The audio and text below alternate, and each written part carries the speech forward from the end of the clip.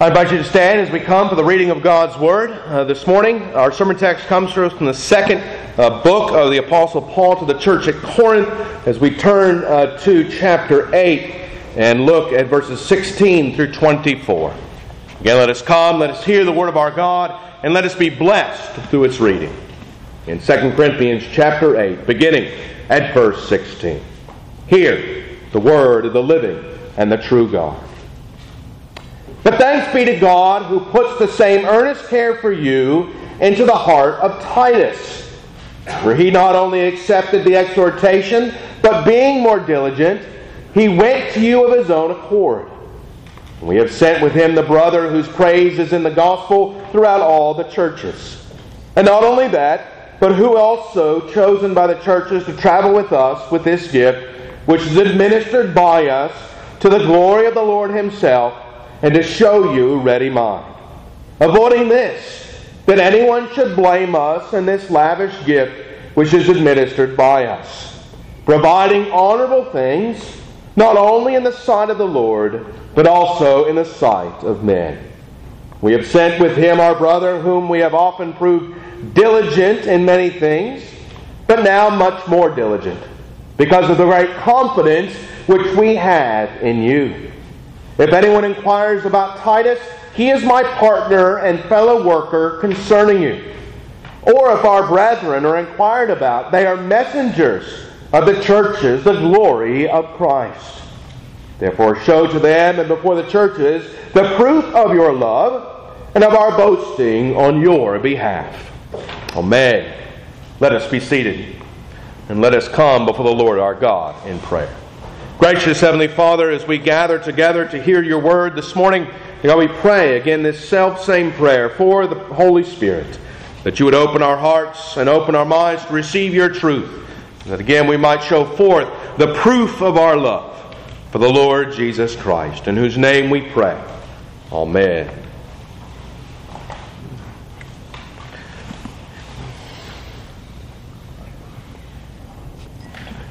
The Apostle Paul has closed out this chapter with a challenge. He has come to the church at Corinth and said, here is your chance.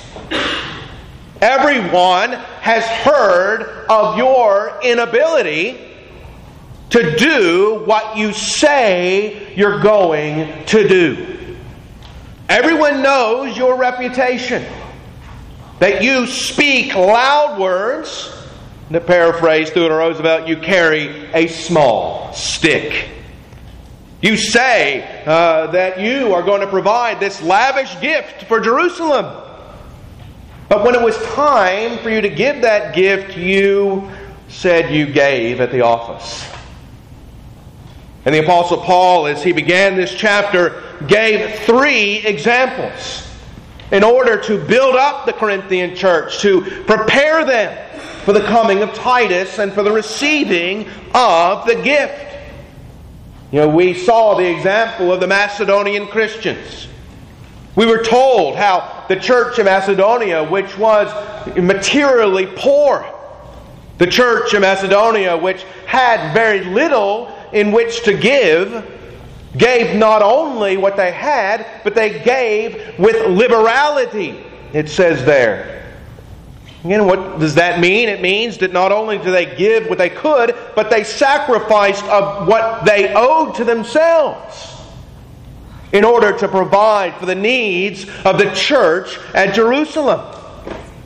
We also had the example of the Lord Jesus Christ himself.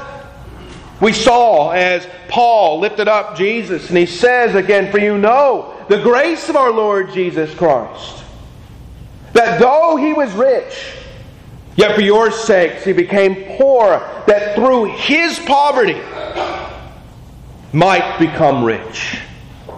And we have kind of 2 different sides of the coin. We have the Lord Jesus, who is God above, who is the one who is the same yesterday, today, and forever, who is the second person of the Holy Trinity, who did not have to come to die for our sins. There was no requirement that he do so. but He freely gave of Himself so that His people might be made new creatures in Him. This man who was rich yet became poor.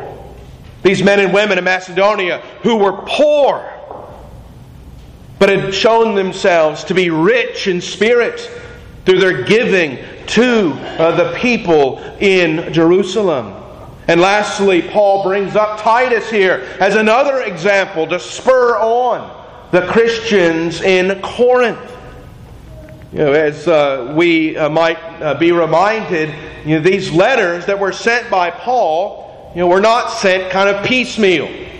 They were not kind of serially given.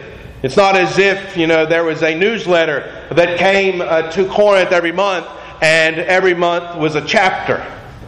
And of course, that's how books often used to be printed. Charles Dickens especially, his works were sent out each month, and people would meet up at the newsstand in London and practically beat each other up in order to get the next chapter of the next Dickens book. Of course, that's not how the Bible, the letters of Paul were sent. Again, these chapter and verse divisions we have are a creation of the last about 500 years. These chapter and verse divisions are kind of imposed on the text.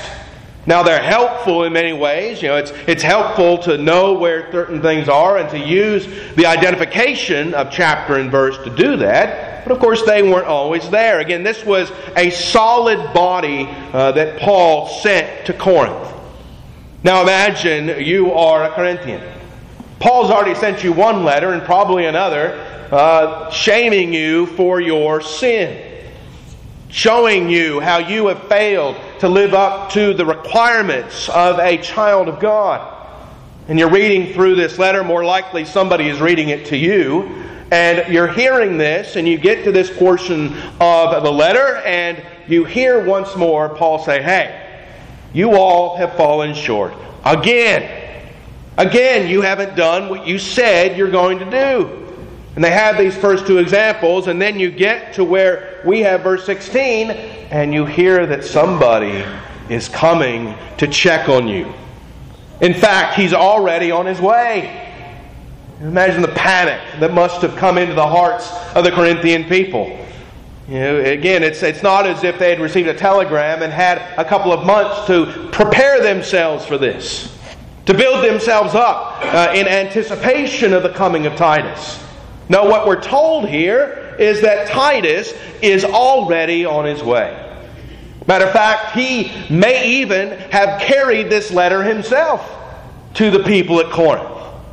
Now imagine that for a moment. You're reading this, and all of a sudden Titus is sitting there, and you hear his name read, and you can imagine everybody in the sanctuary there in the synagogue turning and looking at Titus.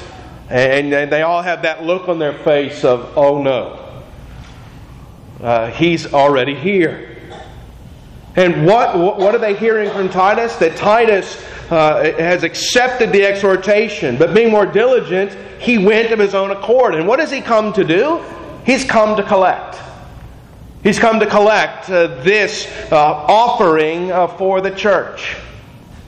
And the people are being given an opportunity, as Paul says at the end here, to show the proof of their love.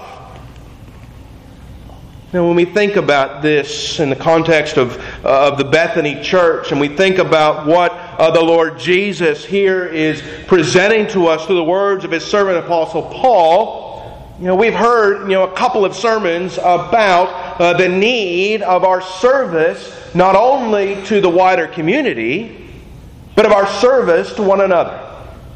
What we are called to do as brothers and sisters in Christ. And here this morning we are being told by the Apostle Paul that the time to serve is now. The time to serve is not in a couple of months when we get ready for it. The time to serve is not when certain things get taken care of. And that's one of the purposes of that example of the Macedonian church. When the call went out, to the church of Macedonia that the people at Jerusalem were, in fact, almost dying from famine, do you think they had a storehouse of money through which to send to the Jerusalem church? No, in fact, we're told that as soon as they received that gift, they reached into their pockets money that they did not have to share and gave it to these people who were in need. Again, they didn't need, a campaign to do this. They were ready to serve, willing to serve. And even though they weren't able to serve, they served anyway. And again, the reason why they served is not because they were super saints. The reason why they served is not because they were special. In fact, we're told the opposite here in this passage. We're told the reason why they served is because they loved the Lord Jesus. They served because they knew that that was the call that God had placed upon their hearts as those who had been given this new faith in the Lord Jesus Christ. Again, we see here in what Paul is laying forward in the midst of this is again this reminder that is true for each and every one of us. And we think particularly of the example that Jesus gives when He is out calling disciples unto Himself. And we hear Jesus come to the man and say, "Come and follow me." And what does He say? Well, one of the men says, "Well, my father's dead. I have to go bury him." And what did Jesus say? "Let the dead bury the dead." And of course, we read that and we're like, "Boy, that's kind of rude," right? That Jesus doesn't want him to bury his father. But of course, that's not what really is going on there. What's going on there is a show of the temptation that is natural to all of our hearts. To always have an excuse ready as to why we can't do things. As to why what the Lord has placed in our heart to do is not kind of the number one thing on the docket. And of course, that's not something new in the New Testament.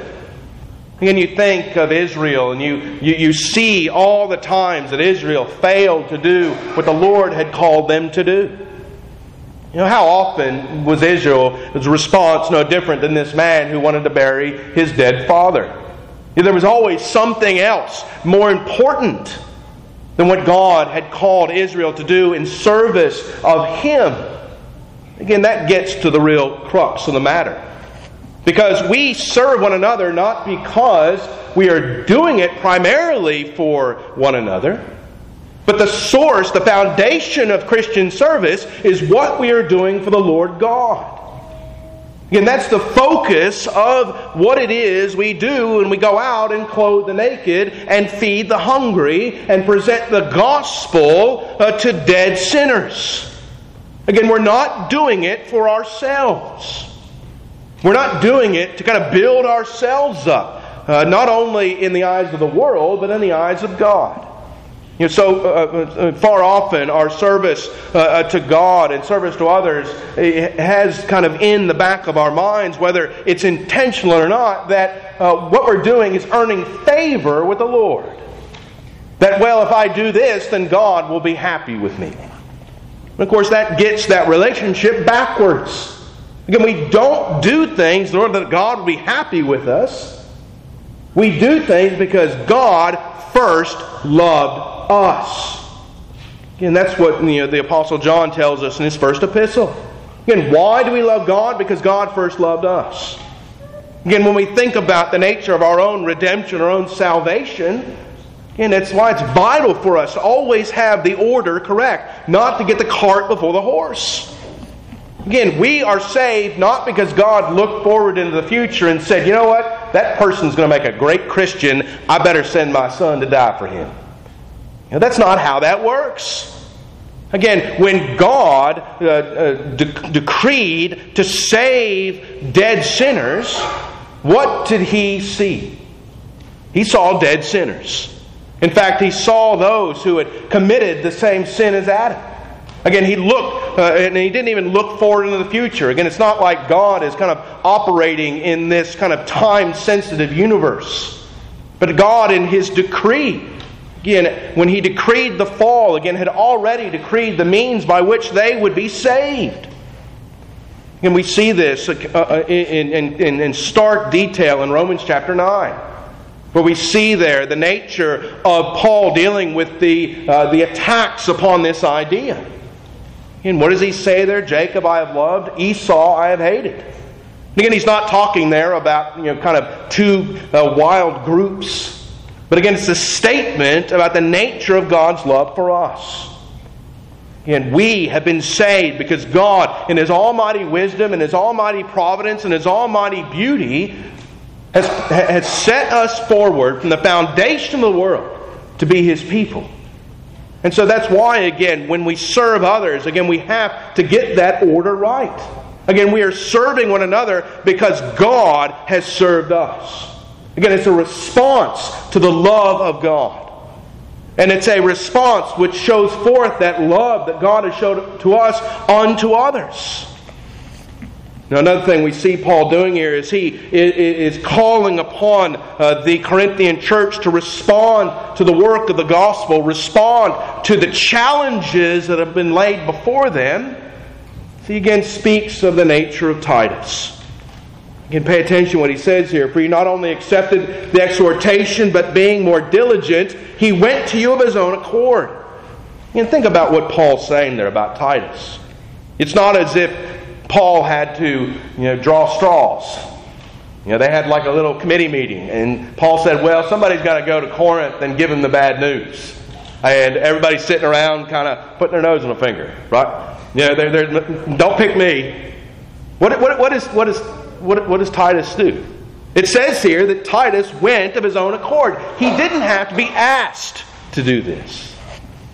Again, that speaks volumes to the nature of the service that we give to one another. Again, it's not something that we should be hassled into doing. It should be a natural outgrowth of our love for one another. In Titus here, again, Titus is not going to Corinth out of his own accord because he wants to give them bad news. Of course, we sometimes can glory in that. Be the one who kind of enjoys bringing bad news, especially when it comes to laying the hammer down on somebody. But again, that's not the nature of the heart of Titus. That's not what interests Titus in going to Corinth. Again, he's interested in encouraging the Corinthian church to serve the Lord our God. Again, that has been the heart and the call of Paul in this whole chapter. And that's why he said what he did in verse 8. I speak not by commandment, but I am testing the sincerity of your love by the diligence of others. Again, when he says there, I speak not by commandment, he's not saying, well, this is just my pious advice. What he's saying there is that I'm not setting forth these things as a duty. And we talked about that last week. Again, our service is not something that we have to do. It's something that we desire to do because we have been made new creatures in Jesus Christ. And one of the things that often keeps us back from doing these things again is that we feel obligations to do things.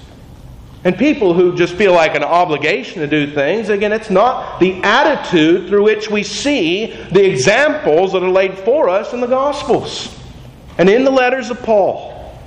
Again, when Paul desired to go to Galatia, what did the Holy Spirit do? Again, he stopped him from going. And Paul then went to the Macedonian Christians because he had a vision, he had a dream of the Macedonian man who came and asked him to come. And Paul gladly went to Macedonia and proclaimed the good news. Again, we see the nature, again, of this attitude that is to be within each one of us that was first in the Lord Jesus Christ.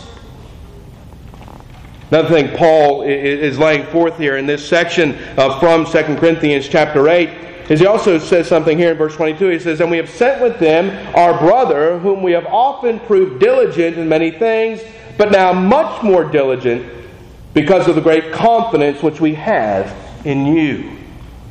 And it's interesting what Paul says here. Notice there again, he says, we have confidence in you. We know that you're going to respond to these things. We know that you are going to give of the same liberality that the Macedonian church did. Again, it's not just Paul kind of being, positive. Right? This isn't kind of a Dale Carnegie lie. Paul kind of, if he says nice things, maybe they'll do the right thing. Again, that's not what Paul's doing here. Again, that's how obviously the world works quite often. If we pump them up full of sunshine, then they'll do the right thing. Again, Paul here is not acting in that way. What he's saying is he knows their faith. He knows who they truly are. And he knows that this backsliding that they have been engaged in is not the nature of their reality. Again, Paul spent a lot of time in Corinth. He knew these people deeply. He knew that they would not only do the right thing, but only that in the midst of all these things, that all they needed, again, was this reminder. They needed to be moved to answer the call upon which he had given unto them. And the sending of Titus, again, was kind of the capstone of this encouragement. Again, sometimes and very often in our Christian lives, we need brothers and sisters to come alongside of us. Again, not to shame us, not to wag their finger in our face, not to kind of cajole us, but to come beside us and comfort us with the words of Christ. To come beside us and encourage us with the call of the gospel. And we especially think of those who have morally fallen in the church. And what do they need? Do they need our chastisements? In a sense, they do. They need to be called to repentance. They need to be called to remember who they are in Christ. But what especially they need is brothers and sisters coming alongside of them, walking with them in repentance. Because again, think of how the Pharisees operated in the midst of these things. That scene in John chapter 9 is a perfect illustration of this. This blind man, who had been born blind, he is healed by Jesus, and he goes to the synagogue to tell them of these things. And what do the people of the synagogue do? Well, of course, they just get on his case. And one of the saddest things we have in the Gospels, what do his parents do in the midst of these things? They kind of say, well, we don't know what this guy's been getting into. We don't know what he's doing. We don't know how he got better. Well, he did, but we don't want to lose our place in the synagogue, so we're just going to kind of ignore him. And what happens after that? After he's kicked out of the synagogue, he's kind of wandering around. But what do we see happen at the end of John chapter 9? We see Jesus go unto him. As we see Jesus receive him and speak unto him. Again, this example that we see there in John chapter 9 is being illustrated for us once again here in 2 Corinthians chapter 8. Again, Paul has sent Titus, and Titus has gone of his own free will, and he's gone there again to serve the church at Corinth. Again, not for Titus's benefit. Titus isn't going to get some big bonus at the end of this week. He's not going in order that the people at Corinth might be saying, man, this Titus guy's awesome. He's traveled all this way just for us. Now, Titus' interest is in the service of Christ. Titus' interest is in the service of the Lord God, who had called him out of darkness and given him a new life in Jesus Christ. And this is an important attribute that we are especially to see in those who are called to the offices of the church of the Lord Jesus Christ, whether they be ministers or elders or deacons. Again, it's worthwhile to think of Paul's own letter to Titus and some of the commands that he gave. In Titus chapter 1 verse 9 it says, "For this reason I left you in Crete, that you should set in order the things that are lacking, and appoint elders in every city as I commanded you. If a man is blameless, the husband of one wife, having faithful children, not accused of dissipation or insubordination, for a bishop must be blameless, as a steward of God." And again, that's the key phrase there. What is a minister of the gospel? What is an elder? What is a deacon? They are a steward of God. And what is a steward? Again, is a steward the master of the house? Is a steward the man who owns the land? Is a steward the king of the castle? No, a steward is a servant of the master. A steward is one who has been given responsibility by the master of the house to take care of things. And again, we see Paul and his love for the church at Corinth taking care of things in this wayward, backsliding congregation. And again, he's doing this through giving them these positive examples of those who have obeyed the command of the Lord to serve their brothers and sisters in Christ in Jerusalem. And he's sending now Titus, this man who is a minister of the gospel, who is coming unto them, again, to give comfort unto them, to encourage them to not only do the right thing, not only to do it for the right reason, but do it for the Lord our God. And he knows they're going to do it because, again, he knows their faith. He knows who they truly are. He knows that they believe upon the Lord Jesus Christ, that they have been saved from their sin. Again, that's why Paul closes here in verse 23 by saying, if anyone inquires about Titus, he is my partner and fellow worker concerning you. If our brethren are inquired about, they are messengers of the churches, the glory of Christ. Therefore show to them and before the churches the proof of your love and of our boasting on your behalf. It's interesting what Paul says there at the end. Does Paul know how this is going to work out? Does Paul know infallibly how Corinth is going to react to the sending of Titus? Well, of course he doesn't know it infallibly, but it's a testimony again to his faith in the people there. But he knows that they believe. He knows that they trust. He knows that all they need is this encouragement to go out and to do these things. And that's why, again, he has sent Titus to this work. That's why he has written this letter to them. Because again, the great danger in life is not anger, it's apathy.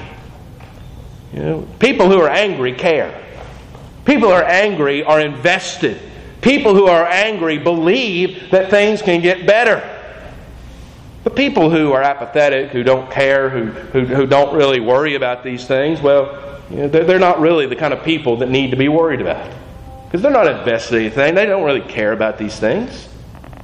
But these people whom Paul has taken the time to write this letter to, they are ready to serve.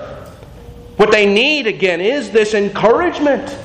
They need brothers and sisters to come alongside them and speak these words of grace, reminding them that we do these things not for our own glory, not so that our names can be built up in the church or in the community, but so that we might show forth the love that we have for Jesus Christ.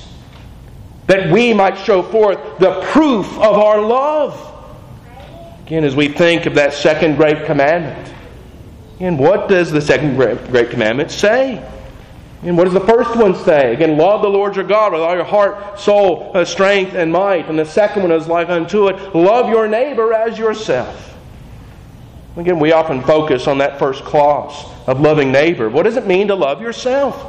We talked about this a couple weeks ago. What loving yourself means is reminding yourself who you are in Christ. Reminding yourself that you are a sinner. That you fall short of God's glory. That you have been given this new life not because of who you are, not because of who your parents are, not because of who your great-great-great-great-grandparents are, but because you have been called by the Lord our God.